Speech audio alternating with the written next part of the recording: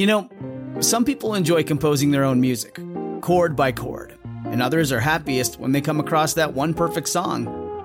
Work is not a lot different than that. Whether you prefer building your own workflow or using a pre-made template, with Monday.com, you and the team can work in a way that's comfortable for everyone. Tap the banner to go to Monday.com and build your own amazing workflow, or find an awesome template. No judgment. Your brain needs support, and new Ollie Brainy Chews are a delightful way to take care of your cognitive health. Made with scientifically backed ingredients like Thai ginger, L-theanine, and caffeine, Brainy Chews support healthy brain function and help you find your focus, stay chill, or get energized. Be kind to your mind and get these nootropic chews at Ollie.com. That's OLLY.com. These statements have not been evaluated by the Food and Drug Administration. This product is not intended to diagnose, treat, cure, or prevent any disease. Newport Beach 911. I need an ambulance right away. Someone's been stabbed. It's a girl. Do you see blood? Yes. I felt like I caused this. This is the last thing I ever wanted to happen. I'm a reporter for the Los Angeles Times. I wrote the series Dirty John and the podcast. There are life and death stakes in this story. I met John online. He made me feel wonderful. It was the best feeling in the world. John was very attractive, very, very charming. Many women were terrorized. John Meehan was a serial predator. He went from victim to victim, took what he could, and found a new one. I knew he was trying to hurt my mom, hurt my family. I hated John. He broke me in half. I was a good person. Hi, Mom. He's going to turn on you and destroy your life. John is the most dangerous, devious individual that I ever prosecuted. We arrested him, and inside the backpack, he had a revolver, hundreds of rounds of ammo. I knew that John was capable of murder. And one of the lessons of this story is that monsters don't always look like monsters.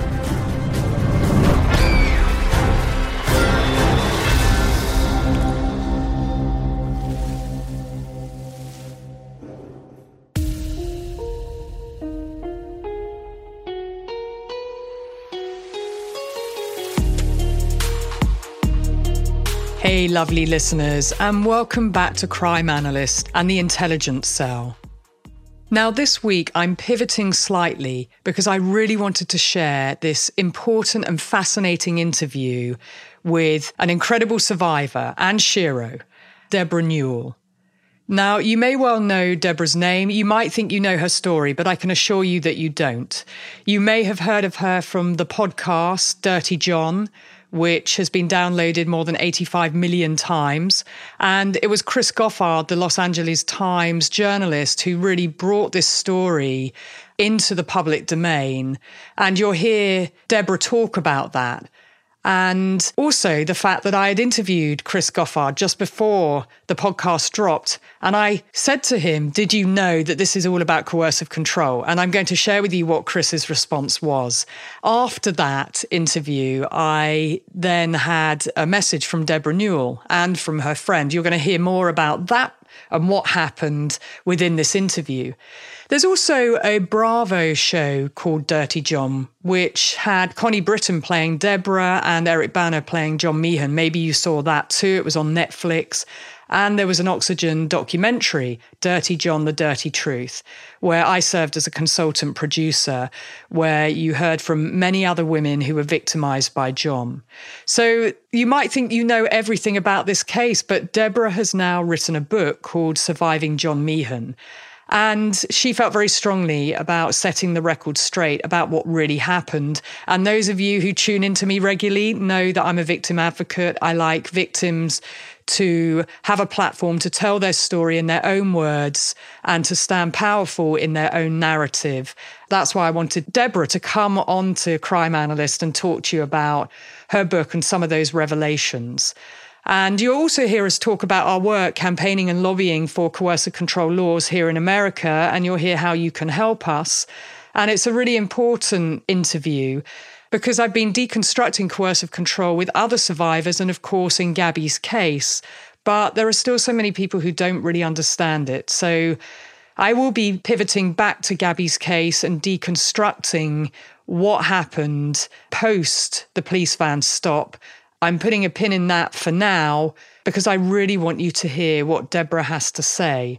So without further ado, here is this incredible interview with Deborah Newell. And also just to say, I'm going to give you a trigger warning and listener discretion is advised because it's not easy content and you might find it upsetting and or triggering. And also you would probably find it angry making. But it's important that you hear, in Deborah's own words, what she has to say about the TV shows and what perhaps wasn't framed in the right way. So without further ado, here's my interview with the amazing Deborah Newell. Hey, lovely listeners. I'm really happy to say that I am sat here with one of my favourite people, somebody who I have wanted to talk to on Crime Analyst for a while. And that person is... Deborah Newell. So nice to be here, Laura. I'm so excited to meet your little boy. He's so cute. Yes, and unfortunately, my lovely listeners won't get to see that, but I have some wonderful pictures of Rafi meeting Deborah, and I was very lucky that Deborah threw the most wonderful baby shower with Tara.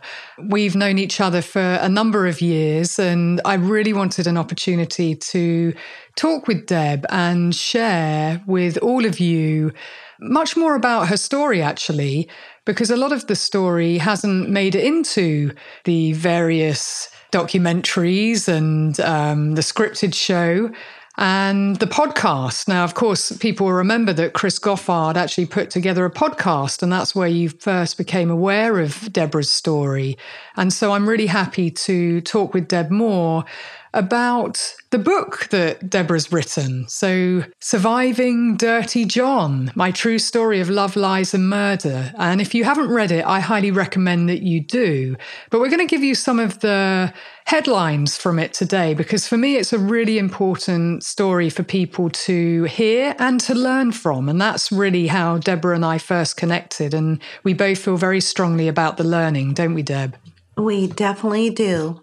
If I would have known a lot of this, I probably would have reacted differently and understood it a lot more than I do from the past. But right now, I've learned so much. I can't begin to tell you.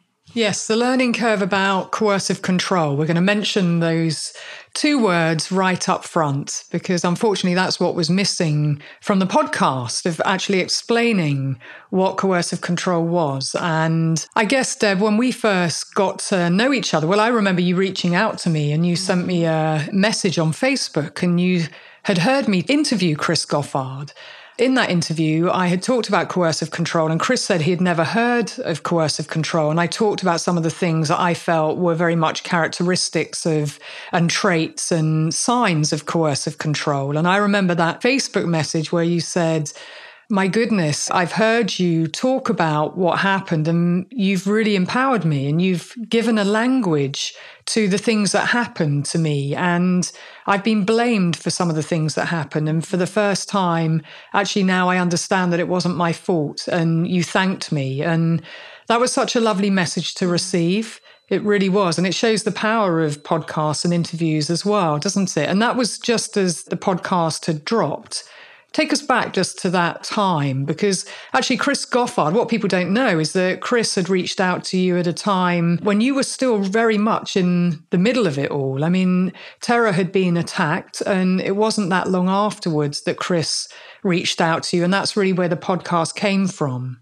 Yes, the podcast came from, I'm going to say, 2 months after the stabbing. And I was still completely in shock. Tara was in shock. I think everyone involved just didn't even have a clue of what was going on in their own brain, yet alone trying to resolve what they had gone through. At the time that Christopher talked to me, I was not making sense of what had happened whatsoever. So I was sharing the story, the process, from meeting John all the way up until the stabbing.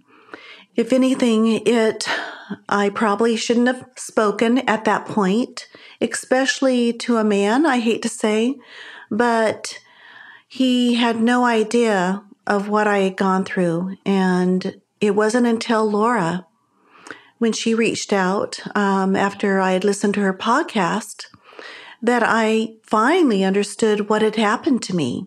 But again, I had a lot of healing to do. And here I am at year 5, and you're still going through it. You don't realize that it takes some time to get through. Yes, trauma definitely takes time to work through and process, and we'll talk about that. And I think it's important that people understand that you were right in the middle of that experience. And you mentioned a man telling your story, and I do have a view on that. And it doesn't necessarily just relate to Chris. It's just a general view that I really believe that women should be telling women's stories. I think so much of what we experience is nuanced. And if the person we're talking to doesn't make sense of it, the lens that they then see it through and what they then produce as a consequence means that it can become even more confusing about what went on. And particularly if people want to be sensationalist as well. And of course, we know Dirty John was listened to. 75 million downloads. It's probably even more now, right? And a lot of our conversation early on, Deb, was about you saying I gave you a language to understand what had happened, which for me is very important to hear from you, actually, because it's exactly why I do what I do. But the second part was about the victim blaming. You received an awful lot of vitriol, didn't you? There was a lot of victim blaming because of the way that the story had been framed and certain things that had been left out. And one of the key things that really struck me of what had been left out was just about your ability and capacity to understand that you needed help and that you did contact a lot of professionals, really, to get advice from people about what you should do. And that was left out of the podcast. So it made it look like you kept going back and you weren't doing anything to help yourself when you actually did seek help from experts, from a psychiatrist, from somebody trained in security. And you also contacted the police multiple times, a key detective that was involved in the case. And even just before Tara was attacked, you contacted that detective for help. And you said that things were escalating. Do you want to just tell my listeners about that? I know you've got the text with you, and I'd love it if you could just read out what you wrote.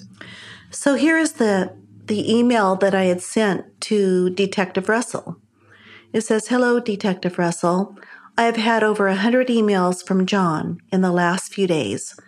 We have blocked him and he started a new email. They stopped yesterday and I thought that was odd. Last night, I had my daughter come home frantic that John was sitting in a car outside of our apartment. When she realized who it was, she tried following him. He went too quickly for her to catch him. My concern is last time he had this anger, he came to town, stole the car, and burned it. I am concerned he's here to do a lot more damage. Is there anything that I can do to stay safe?"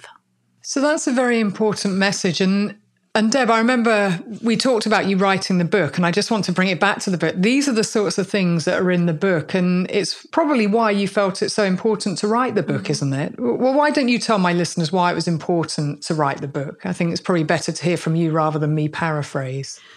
One of the reasons I felt it was so important writing the book had so much to do that there were so many key elements left out. From really what happened to me with coercive control, along with the amount of people I reached out to. The reason I went back is really not explained well. And I really felt like, for instance, I had a forensic psychologist working on this, giving me points along the way of what and who John was. But at the time, he was known to be a sociopath and predator. So he was not escalated to the point of being a psychopath, which is what we have now come to the conclusion that that's what he was. Yes. And I think, those omissions are very important for people to understand.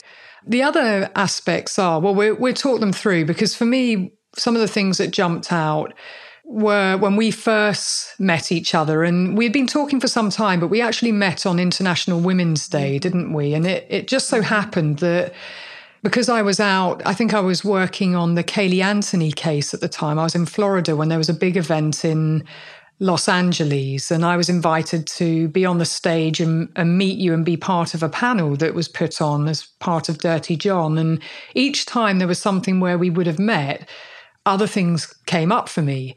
And so it happened that we met on International Women's Day. And I still remember that day.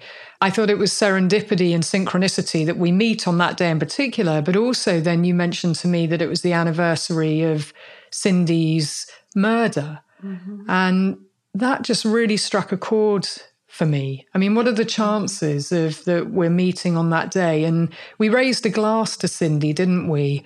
Mm-hmm. And the more I heard about Cindy, I really felt that she hadn't been honoured in the initial podcast. So there wasn't really much detail about what happened to her. And the more you and I talked, the more I felt that there was coercive control and there were behaviours that had happened to Cindy that hadn't really been understood. And there was no way that she was just, for me, when I understood the case, that she was just shot by Billy without anything happening before that.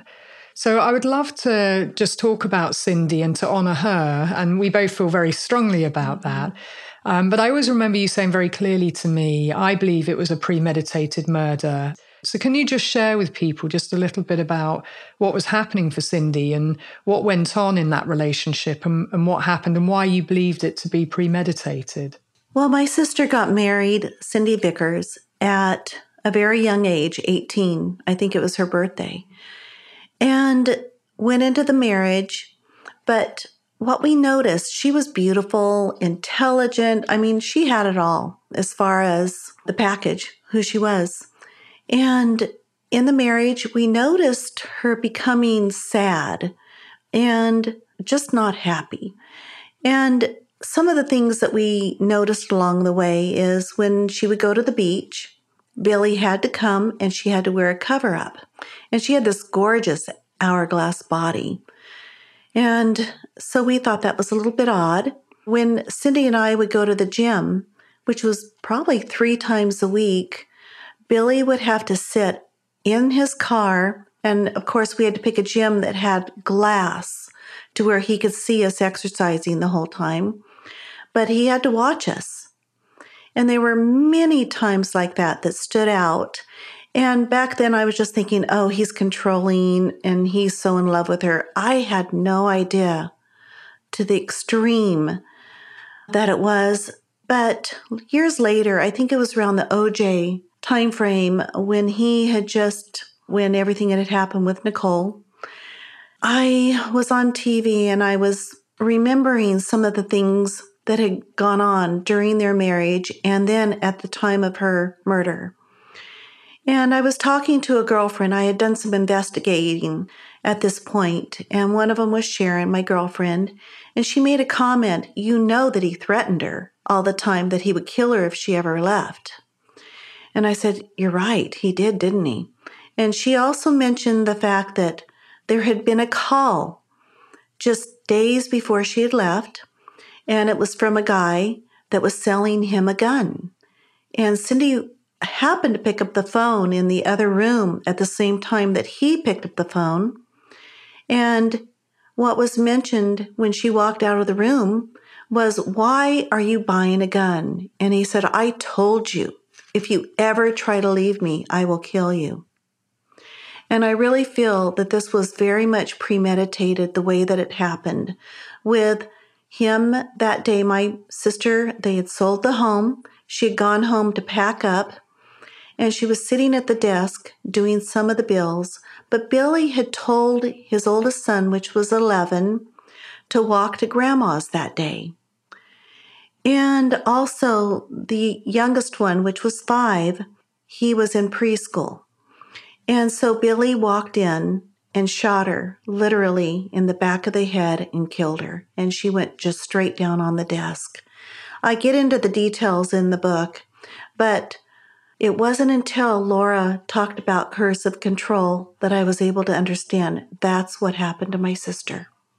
Every time I hear you talk about Cindy, Deb, I do just feel really choked up hearing what happened. I mean, just all his behaviours, the following, the micromanaging, the laying down these rules and regulations and making her life miserable, actually. And for it to end so brutally. I mean, yes, it was preventable. For me, this is a murder in slow motion, but you had to live with that. And more so that we know through the podcast, of course, that your mother did choose to forgive Billy for what had happened. And it was her evidence that really did turn the judge and others into the lenient sentence, which must have been very difficult as well. But I think all the hallmarks that you describe, I mean, now when we talk about coercive control, it's important for people to know that you can be stalked in a relationship too, as in when you're still together. And it sounds to me like there was coercive control and stalking. And then, of course, when she separated, she wanted to get on with her life. She had started a new relationship. And with separation, that can be, you know, again, the heightened time, the most concerning time, and particularly if there's finality, when someone says, I'm never coming back. And everything that you described, and I remember the first day we met, you saying that you felt it was premeditated, and that was never even a factor at the trial, that this had been thought out, this was a planned event. He didn't just happen to walk in there with a gun. He had to think all of those things through, which somehow makes it even more difficult to understand. And of course, you go through, it's not, you don't get closure, it's every day, it's every birthday, it's you and your family and Cindy's children, you all have to live with this of one man's actions. He chose to kill her because he couldn't have her. And it's just absolutely horrifying that then what happened with you and John, you know, and I believe Cindy was sort of blamed in her own death, or that she had somehow done things in a way that had, and I hate to even say the words, but provoked him into acting. But I think that was a general sense that seemed to be that if she had just stayed with him, then it wouldn't have happened. And then for you to be blamed in a similar vein. And why I bring those 2 points together is because even in the most heinous of situations, when somebody else is being violent, when a man is being abusive, when a man is regulating us, that too often people still look at the victim and the woman and blame her as if she is responsible for that man's actions. And I just really want to underline that a woman is never to blame for a man's violence. Full stop. Violence is never the answer, and it is purely the actor's decision to behave in that way. Someone who feels entitled enough to take action and to be violent, to control and regulate someone else's behavior, or this notion of if I can't have you, no one can, which is about revenge and is absolutely about male entitlement and privilege. It's also about narcissism. You know, only I matter. If I can't own you, then no one will. And this is where women are seen as belongings and possessions and right. And there is never an excuse for male violence. There are so many benefits of microdosing, and all sorts of people are microdosing to feel healthier and perform better. Microdose gummies deliver perfect entry-level doses of THC that help you feel just the right amount of good. And who doesn't want that in life? I love how helpful these gummies are. For me, half a microdose gummy on the weekend helps me stay centered and fresh as I work out and get everything done on my weekend to-do list. One gummy, about 30 minutes before I go to bed, helps me relax at night and really be present in the moment, instead of worrying about things from that day or thinking about what's coming tomorrow. Get 30% off your first order, plus free shipping today at microdose.com, promo code CrimeAnalyst. It's available nationwide. That's microdose.com, promo code CrimeAnalyst, for 30% off and free shipping. Microdose.com, promo code CrimeAnalyst. If you're struggling to lose weight, you've probably heard about weight loss medications like Wegovy or Zepbound, and you might be wondering if they're right for you. Meet PlushCare, a leading telehealth provider with doctors who are there for you day and night to partner with you in your weight loss journey. If you qualify, they can safely prescribe you medication from the comfort of your own home. To get started, visit plushcare.com/weightloss. That's plushcare.com/weightloss. plushcare.com/weightloss. Is there anything else you want to share just about Cindy or what happened? Well, one thing, and I think this is why my mom testified the way that she did, was Cindy. Every time we get together, Cindy seems so unhappy and just not a happy human being in general. And Billy would walk in the room, very charming, very happy. And so what we realized years later is what happens behind closed doors is so different than how they're trying to portray themselves. So he would walk in and act like everything is great. And she was still having the aftermath of what she had gone through.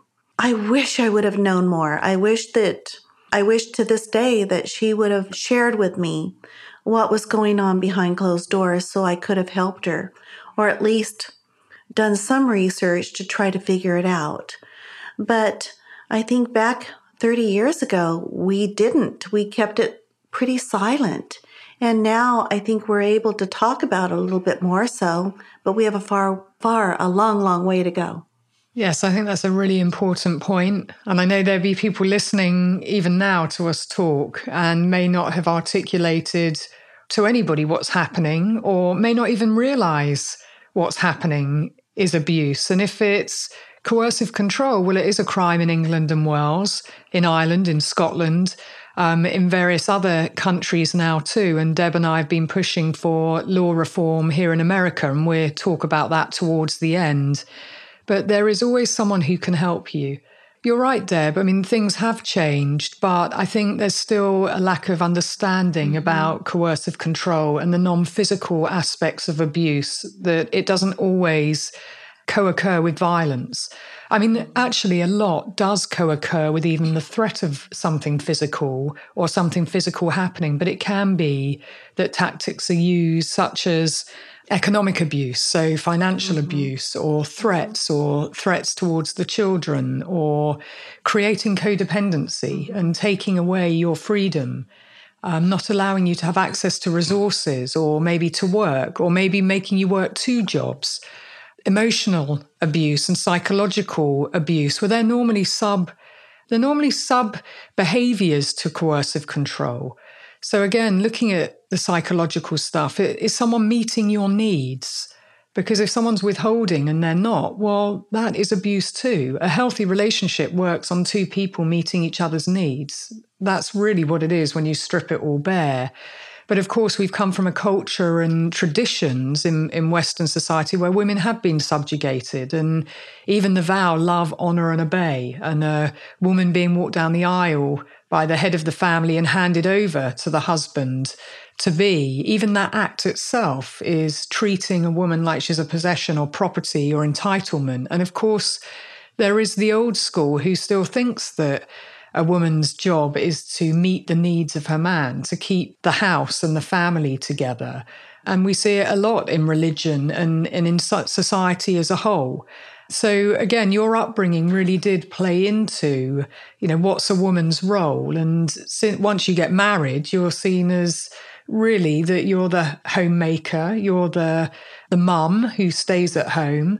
So again, there's a lot of, it's micro and macro. And I always like people to think about it like that. It's not just what's happening in that relationship. It's actually the wider patriarchy. And the P word is important here because it's, again, setting sex-based roles of what is expected for a girl and a woman and what's expected for a boy or a man. And unfortunately, what we do tend to see is that boys and girls are treated differently, and boys are seen as more valued and are given more encouragement to be leaders and to take what they want from life. Whereas girls, sometimes the messaging, and it's not always a conscious thing, but the messaging is, to be kind, to be grateful, to be polite, to meet other people's needs, to be nurturing, to be maternal, all these things, to be compassionate, to all these things where we're expecting little girls and women to be more nurturing and to always put their needs below everybody else's. And so is it any wonder when things go wrong in a relationship that girls and women tend to look to themselves first of all for what's going wrong rather than look to the partner of things that they might be doing?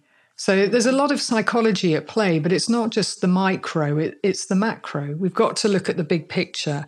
And talking about the big picture, Deb, what was for me very interesting in the book, and I'm really glad that you wrote about your experiences as a woman of male violence, not just what happened with John, but actually the things that happened before John, which again shapes you. And it shapes you in and I will say that many women have multiple experiences of male violence and trauma. It's not just a one-off. It's not just one experience. And I really wish it wasn't. But what stood out to me was about the guy who was stalking you, an unknown person who was stalking you and who actually broke into the address that you were living in with Cindy and Billy. And he attacked you. And I mean, the fear for me is just palpable coming off the page. Can you just say something about what happened? And, you know, I was curious to see that he was arrested. You thought he was going to rape you and that he was going to kill you. Yes. And, I mean, that must have been terrifying. Well, I'll sort of sum it up.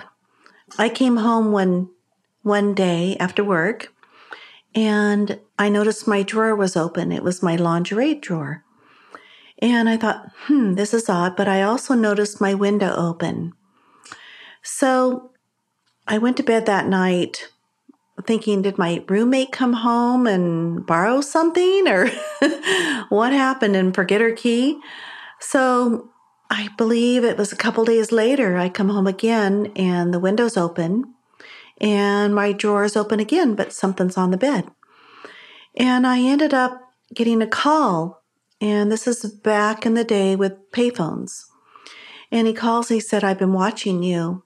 You're beautiful when you sleep. I noticed you had on, and he named what I had on. And I'm like, oh my gosh, who is this? The voice sounded familiar, but I didn't know who it was. This went on for maybe 2 or 3 more nights. I called the police. They put a detective on it.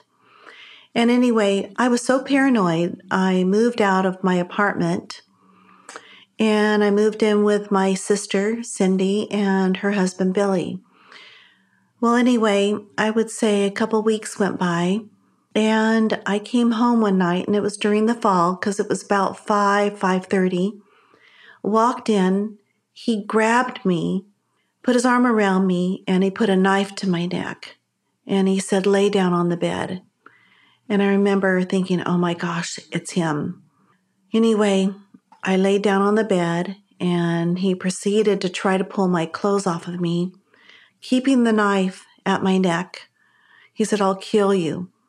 And I remember Billy walking in right at that point, getting off work. And the guy ran off. He pretty much saved my life. And I don't recall, but he got sentenced and arrested for this, but I blocked it after that. It's interesting how you block something. Yeah, I mean, it sounds terrifying, and you can read about it in Deb's book. Utterly terrifying, and it doesn't surprise me in some ways that you don't know too much about what happened thereafter. Sometimes with trauma, that's exactly what happens. We sometimes don't want to know any more information about that person and we want to move away from it. And we may not revisit it. But the questions that I had were very much about, well, what was he arrested for? What was he charged with? And what was he sentenced for? Because again, we know that even when individuals are arrested, and it can be rare in a predatory stalking case, that not always are they put before the courts on a charge of stalking.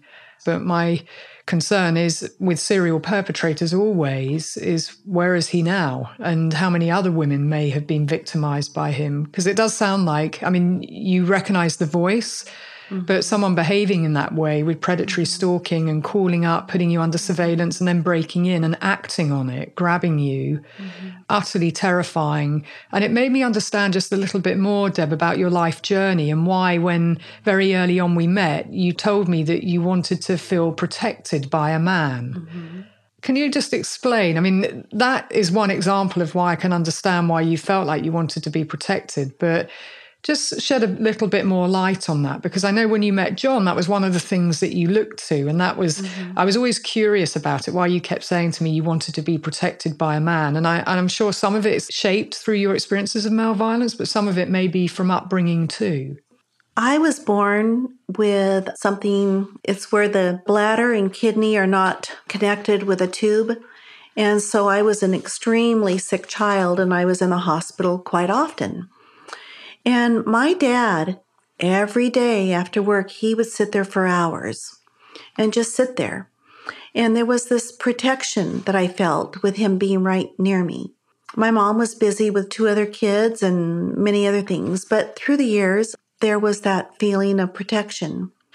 And then my upbringing, my dad was a great, great man, strict, but a great guy in so many ways. And I felt like he was all about protection, protecting my mom, protecting us kids, so on. But my religion, I was raised Nazarene, which I don't know if anyone knows what that is, but it's where the man, it's a very traditional role. He makes the living and the mom stays home and she's in charge of cooking, cleaning, so on and so forth. And so all my upbringing, I was taught one of the roles was to be submissive. Another one was to forgive. No matter what, you forgive continuously. So, and my mom was and is still to this day one of the sweetest women you could ever meet. But this is what you're taught, is to forgive over and over and over. And the man protects you. Yes, and I think probably a lot of people don't realize that you're a true survivor. And why I wrote that in the sense of your book is because you survived something as a child, an illness that they weren't sure that you would survive from. And that shows real strength, actually. But also it characterizes not just survival, but your dad and your mum playing a key role in shaping and setting the scene, I guess, for you, norming things of what you should be looking for too in a relationship and in a partner. Hi, I'm Daniel, founder of Pretty Litter. Cats and cat owners deserve better than any old-fashioned litter. That's why I teamed up with scientists and veterinarians to create Pretty Litter. Its innovative crystal formula has superior odor control and weighs up to 80% less than clay litter. Pretty Litter even monitors health by changing colors to help detect early signs of potential illness. It's the world's smartest kitty litter.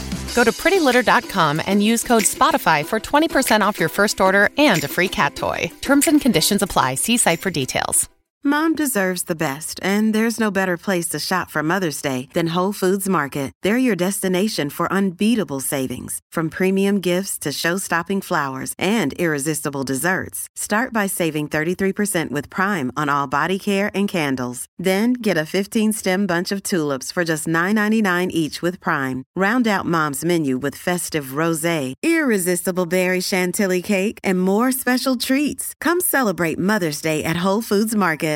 So again, we're always the product of all of our life experiences. And from an early age, we are given a template at times of what we should be seeking to achieve. And that might be in a relationship. And it made more sense to me, understanding, as it always does, someone's life journey as to decisions that you make, but also when you kept saying that you wanted to be protected. Unfortunately, sometimes we can look in the wrong places for that protection. And you and I have had that conversation many times, or you can look in the wrong places for intimacy.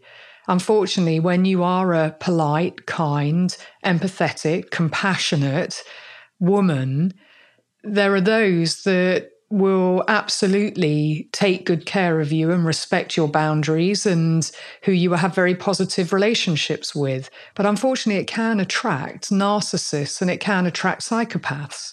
And psychopaths always look for the empath. It's like the perfect combination. We always have to think about what does that mean in terms of prevention and protection.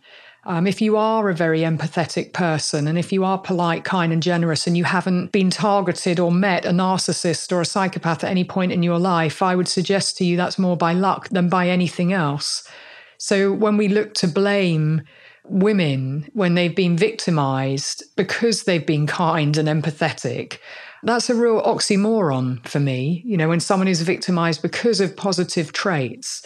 But of course, I do work with lots of women about how to protect yourself. And I think from our early conversations, Deb, I would always say that to you, that it's about your validation and your autonomy and your agency and protecting yourself rather than looking to someone to do that for you, particularly when you come into contact with someone like John Meehan, who hasn't got, a badge or a tattoo on his head saying what I now know him to be, which is a psychopath, as I did indirectly assess him using the psychopathy checklist. And I'll say something about that in a minute. But John, when you first met him, of course, didn't appear in that way at all. He appeared charming and charismatic and a great listener. I always remember you saying that. Yeah, so tell me just about, and tell my listeners just some of the things that you saw in John when you first met with him, how he first presented. So when I first met John, the one thing that I noticed, I'd been on a few dates prior to that. I noticed that he listened to me. And he asked questions. He asked, how was my day? What do I do for a living? And so on and so forth. And I had felt like the other men that I'd gone out with, it was all about them, opposed to a two-way conversation. He was also polite, charming, funny, intelligent, acted like a family man, loved dogs. I'm a dog lover. And so he was checking off all the boxes, but what I didn't realize is he was listening. He was gathering information to use it at some point against me, but also to get me to fall in love with him. So he was somewhat love bombing me right away. Yes, and I do believe that he was. For me, when I've worked cases like this and from analysing John Meehan specifically and from hearing you talk about what went on, what I know about perpetrators like John is the setup starts from day one, from the very moment they meet you, and even before that, in the communication that they have with you. And they're testing boundaries. They're looking to see who you are, whether you're compassionate, whether you're pliable, whether you're malleable, whether there are vulnerabilities there. And I'm talking about vulnerabilities in the sense of even when you're looking for love, you can be vulnerable. I'm not talking about weakness. And I think that's a very important distinction. And I remember us having conversations in the early days. Anyone who's looking for love will share more information. But if you're an open person, which you are, Deb, then you probably share more than what the average person would, right? Yes. And we've talked about that. And we talked about the fact that other men in your life hadn't really been attentive and listening and really into what you were saying at times, particularly when you get married. You can, right? Be in that take for granted the other person and not really listen to them. And oftentimes women aren't listened to or heard, and we don't feel seen. I felt prior to John and with John that I was always somewhat of a trophy. Obviously, I tended to have men in my life that were a little bit more aggressive, powerful. Whether it be they made a great living or just a stronger personality, the leader is what I was drawn to. And I looked at, for instance, charming as a good trait. And I learned later on that that is not necessarily a good trait. No, it's not. Charm is a decision. As I always say to you, Deb, it's a decision. It's not something we're born with. Right. Charm really does disarm us. And normally people use it to increase likability. But I do just want to preface some of the things that we've been saying with, let's not forget, Deb, you are very successful as well. Yes. You've worked really hard across your life and you've been very successful. Right. And so that's also what John saw, right? Sometimes I think that whether it's a psychopath, sociopath, narcissist, the bigger the trophy, the better they look. And so a lot of them do go after very successful women. And I just happen to be lucky and also work very hard and have a design firm that I was in my heyday when I met John. Yes, and I think that's an important point for people to understand as well. I completely concur. What I've seen across my career is strong, independent, successful, fearless women being targeted. And when they are targeted, and I'm using that word specifically because it is as purposeful as that, it's intentional, part of the thrill of the chase of the psychopath, the narcissist going after that person is the fact that they're strong, the fact that they probably push back a little bit to begin with. And you called it a trophy, but yes, it's the enjoyment of the undoing. Mm-hmm. And part of that plays in. I mean, psychopathy is all about power and control. Mm-hmm. So they will be whatever you want them to be to begin with. They will literally be chameleon-esque and mimic exactly who you say you want. And, you know, I've talked to really strong women and they will say, I now realize from talking to you, Laura, I literally gave them a laundry list of the things that I wanted in a man and what I didn't want. And when I talked about my past relationships, date 1, date 2, about what I wouldn't put up with, my deal breakers, then obviously that gives a very clear steer to that person of who they need to become. And then they can become chameleon-esque. And so whatever you're just seeing, it's a mirror image of you. Whether it's that you're into, you know, whatever your interest might be, tennis or cooking, and then suddenly they're at the same club or they're doing the same activity. Oh, me too. And they literally mirror everything. It can be about traits. They become a very good, attentive listener and they seem like they're very into you. Where actually, and we've talked about this a lot, where they're just collecting information and that information will be used and weaponized at a point when they need it. So you might even feel that you're sharing a vulnerability with them and then they match you and they share a vulnerability.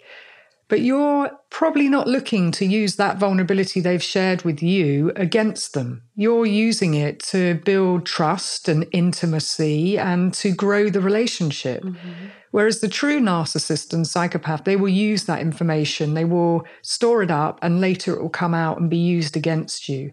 And it's a horrible feeling when that happens. Their intentions are very different than our intentions, yes. Absolutely. Intentions and motivations. Mm-hmm. I mean, they're very much motivated, and John was, by power and control. And there can be a financial aspect to it too, but it can also be the power and control of having that power and control over someone. Mm-hmm. And they get off with that. And that equally can be the sole motivation of why they love bomb. They want to get you under control. And that is very much a deliberate campaign to win someone's heart.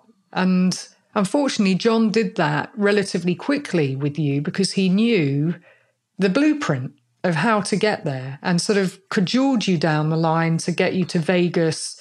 And then you married in secret, which you knew it wasn't right. Because I remember seeing the video that you showed me and I said, yes, I can see that you know you're doing something that you're not 100% invested in, but you're doing it anyway. And you know that you probably shouldn't be doing it. And I remember you laughing and saying that was exactly the feeling. Mm-hmm.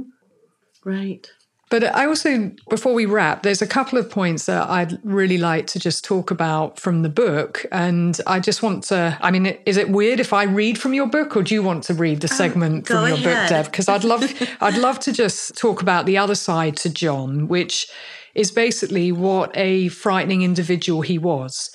And sometimes it's not easy to understand just how terrifying somebody is, even when they're characterized in a show. I mean, this was your lived-in reality. And slowly, as you started to peel the layers back to who John was, you realized that he wasn't, you said too good to be true, this perfect guy, right, mm-hmm. who was making these grand declarations to you. You found out bit by bit and through one of your daughters, mm-hmm. who was amazing at really pulling down the curtain as to who John truly was. Yeah. But you found a load of things, emails and so forth, and you read through a lot of emails that John had sent, and it was very sobering for you. And there's a section in the book, it's page 189, that I would love for you to read, or I'm happy to. I just don't know if it would be odd if I read it out. You want me to read it? Yes, please. Okay. Reading his printed email exchanges was beyond sobering. John told one woman he had become involved with that he was going to tell the school where she worked and that she was a prostitute. He warned her that he was going to show pictures of her in various sexual poses to the school officials, post the pictures online, print them out, and hang them inside the school where she worked. Yeah, and just going on from there, there's just this other section here, Deb. One email said, "You will leave town and do so by the end of the month. Go home to mum and dad, if they'll have you. You understand what I'm capable of. You don't want this. If you so much as think about sex with another, I bury you both and I'll videotape it. The last guy you fucked, you would tell me who it is. You would take care of me the entire year. You would find a girlfriend and the both of you would do me. You would do this within a month. Those were John's demands, if she wanted to avoid embarrassment and being fired. I couldn't believe what I was reading. Turning the pages, I understood that John was a vile human being capable of anything. He had a hunger for revenge I had never thought existed in people. So you start to see a very different side to John and how he treats women. And obviously everything that he's saying is about control, using a woman's vulnerability and then exploiting that to control them, right? Oh, 100%. When I was with John in the beginning, I was, like I said earlier, love bombed. He did everything right, including he would put gas in my cars, do all the maintenance, bring the dry cleaning in, every errand that I need done. And it was so nice just coming home, and we would take our long walks along the beach. So my life was becoming much easier, which it's a good feeling when you think somebody's wanting to take care of you and do things for you because they love you so much. Little did I know. Yes, they're too good to be true. But I think that what you found out about him, he was so different. And he was a serial perpetrator. He had done this to many women. It wasn't just about you. And that's probably a horrible feeling too, when you're seeing all these things that's a very different side to him. And you actually did do everything right. I remember saying that to you from the start. You went to the police. You told people what was happening. You understood that John meant business in these moments. You took advice. And when you went to the police, because there's another section in the book that I just want to read from about what happened when you went there, and then perhaps you can just explain how you felt when you went to the police. So this is what you wrote. In April 2015, I finally went to Irvine Police. I was scared of what John would do once he was out of hospital. Was he going to start emailing my clients? Was he coming after me? Was he going to clean me out of all my money? Was he going to harm my children? To say it was humiliating when I spoke to the police the first time would be to understate the seriousness of the situation. It was far worse. The police had me sit there for hours waiting for someone to talk to. I was amazed at their lack of response and empathy. When officers finally sat down to hear me out, I felt as if they were annoyed that they had to deal with a troubled marriage. It was as if this was some sort of wife versus husband quarrel they didn't want to get involved in. I went to the Laguna Beach police and they responded in the same way. The Newport police treated me like I was the aggressor, the victimizer. Law enforcement officers concluded there was nothing they could do. I had no bruises, no proof I was being abused, and no confirmation John was planning anything. There was no direct threat. I felt the police had judged me to be a hysterical female overreacting to a domestic squabble. The message was clear. Go home and settle your marital differences between the two of you. Was it the 1970s? I couldn't accept that I was being victimized by a man who had a history of harassment and nothing was being done to protect me or my family. I'll be back, I told them. I walked away from those meetings, which occurred over a 2-day period, thinking something had to change. Where does that take you back to mentally? You feel as though nobody wants to hear what you have to say, and they're not willing to do a thing. And you're going to the authorities that should be protecting you. I went to 4 different police stations in all, and not one of them would listen to me. I had evidence. I kept emails, text messages. I actually had a 319-page report of him threatening. I think it was private detectives, along with 23 charges, if I recall, of what he had done to this woman, from stalking, breaking in, you name it. And also his reports, what he had done back in I believe it was 2001. So even though I had all this evidence, they didn't want to look at it. They literally told me to go home, which is the worst thing they can do. And I felt like, what am I supposed to do? So I actually went back to John because I needed to come up with a plan and understand what I was dealing with. Yes, and this is exactly why Deb and I have been pushing to change laws in America on coercive control. It's just not good enough that someone is told, and predominantly it's women who experience coercive control, that this is just a squabble, this is just a marital problem, go to the civil courts, particularly when we're, as you've heard, dealing with a psychopath and someone who is very dangerous, who has a history and who is a serial perpetrator. So that's also why I've been pushing for a serial perpetrator register, because there should be join up. There should be law enforcement join up and looking at John Meehan and pulling together all the intelligence, all the information, and then doing something about him. And that's why it's important that women tell women's stories, because Deb did do things right, and those things were omitted from the initial storytelling. And what the book does is put the correct narrative out there, i.e. in Deb's own words. And I think it's important that women do have the microphone, hence why I wanted to talk to you again, because we've talked numerous times. We've been at CrimeCon together. Every time you and I talk, and certainly from, I had a pre-read of the book, and obviously wrote a testimonial. And I think it's important that, and what I wrote on the testimonial for the book is that it might just save your life, because in the book, we both talk about red flags and you talk about your experiences in detail. You can never do it justice in even in an hour-long interview. So the nuanced detail, the granular detail gets missed. And with the First Wife project, which was an Audible project I did with Tonya, who was John Meehan's first wife, and Deb, you and Tara also talked to us on that project too. She was also victimized and didn't really understand it, but we did a deep dive into John's behavior and talked to people that hadn't been spoken with before. And that's really where I put the indirect assessment together on using the psychopathy checklist. And I can't remember if I ever told you, Deb, and we will wrap in a minute, but one of the things when I was assessing him, I had so much information, first-hand accounts of people who knew him very well, including accounts from family members and yourself and Tonya and friends of his through the years. He actually scored 40 out of 40, which is the highest score. Yeah. Did I tell you that before? Or? You did. And I actually looked at that report and felt the same way.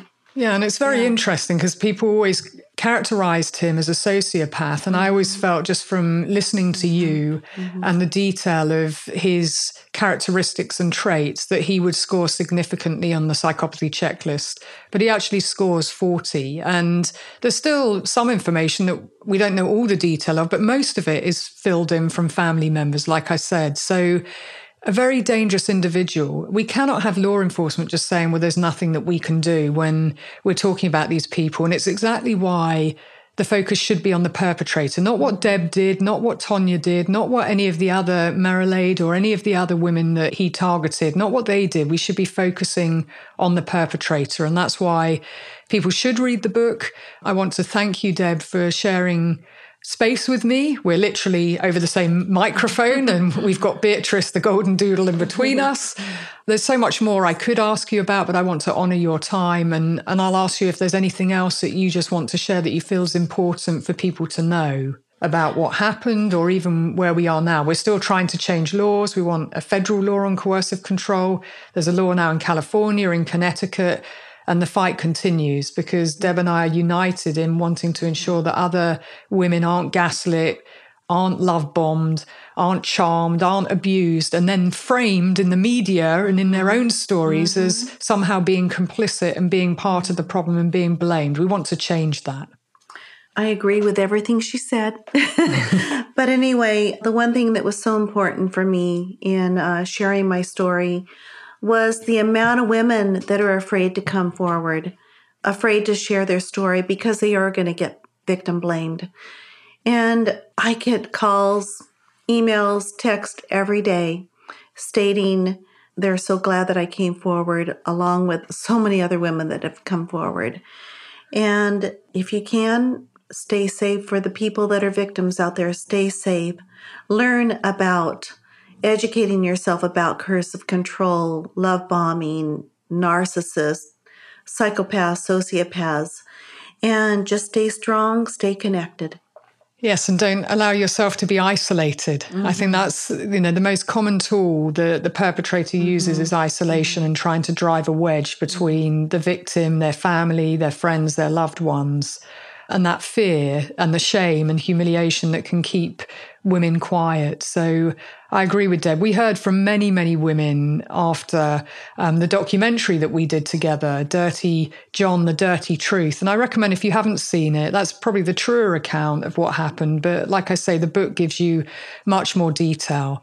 And with the offence, pushing for a new offence of coercive control, it's really important the power imbalance between women and men is included at the heart of the offence. It is the power imbalance. That's why it is sex-based and why we see more women who are abused and coercively controlled by men. And that's a fact. Yes, men can be victims, but it doesn't correlate significantly with serious harm and femicide. And let's not forget Tara Newell, who your lovely daughter, and well, she survived. And like I said, I've rarely ever seen that before where the tables are turned. And thank goodness that she did. But it could have had a very tragic ending. And that's not to say, and I certainly do not want to minimize what, Deb, you've been through and what Tara and all your family members, your other daughter specifically, have been through. Because even when you're not physically killed or physically harmed, the trauma remains. And it's not just a case of, you can just go to therapy and it's gone. It lives with you. And that's the conversation Deb and I were having just after she met Rafi, just about, how long trauma resides in the body for. So we must certainly not minimize people's experiences just because we see Deb looking, you're glowing now, you look wonderful, you're happy, but this story lives on and you still feel you want to talk about it and help other people. And that's always really been your driving force of why you have bared your soul, really, in telling this story when you have had a lot of judgment coming at you and people blaming you. You've always stayed true to the fact you want to help other women. So I just want to thank you again for talking with me and for being honest and authentic and sharing your experience to help others. Well, thank you for bringing awareness, Laura. You changed my life with me understanding what coercive control was. So thank you. And becoming my good friend. Yes, and becoming good friends. And, that's why I do what I do, Deb. And we know there will be other women out there listening to this and they'll find it relatable. And unfortunately, they will share their experiences. Well, I hope they share their experiences. I'm jumping back in here now to wrap the episode. What an incredible woman Deborah is. She's amazing, isn't she? Just so honest and sharing everything that happened to her because she doesn't want somebody else to go through it themselves. That really does take courage and strength. As I always say, it's not your shame, it's not your humiliation when an abuser has targeted you. It's much more about them and what they do and how they do it, but to share with others what really went on to ensure that others understand what red flags look like, well, that's important. And what I'll say about red flags also is this. To some people, red flags look and feel like home, particularly if they've been victimized as a child, for example. So what might be obvious to you or to me isn't always to others. And that's why I talk about lots of different cases and lots of people's experience to be able to contextualize, and also that abusers use very idiosyncratic and personalized strategies targeted at particular victims. So it doesn't look the same for every case, although we may see patterns of behavior across cases. And if you're interested in learning more, you can go onto my www.laurarichards.co.uk website, where you'll see lots of different tabs on coercive control. And please do look up Deborah's book as well. The link is in the show notes. So go and buy yourself a copy. It really is an interesting read. And if you want to help with our law reform campaign, well, then you can check out the show notes where there is the petition that you can sign, both in Australia and America, where I've been lobbying hard for coercive control law reform. And if you have experienced coercive control, there's the Victim's Voice survey also included in the show notes.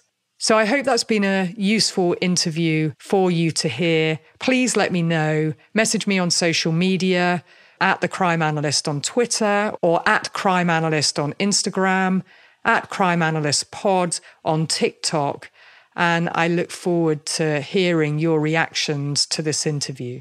So until next week, be curious, ask questions, and always trust your instinct.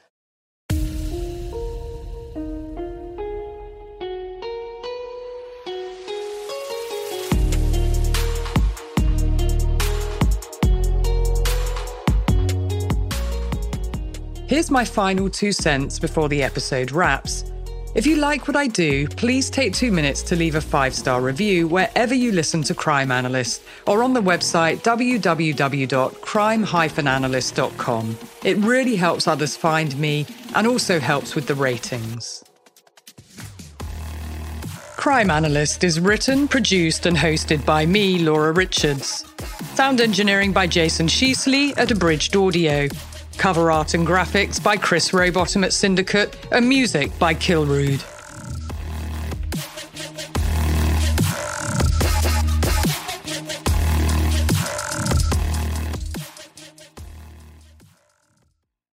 Buenos dias, world, from the San Diego Zoo Wildlife Alliance. I'm Marco Wendt. And I'm Rick Schwartz. And we're your hosts for Season 3 of Amazing Wildlife, a show from iHeartRadio Ruby Studio and the global conservation organization behind the San Diego Zoo and the San Diego Zoo Safari Park. Listen as we dive into the efforts here in San Diego and spotlight the heroes working worldwide to care for the species you know and love. Listen to Amazing Wildlife on the iHeartRadio app, Apple Podcasts, or wherever you get your podcasts.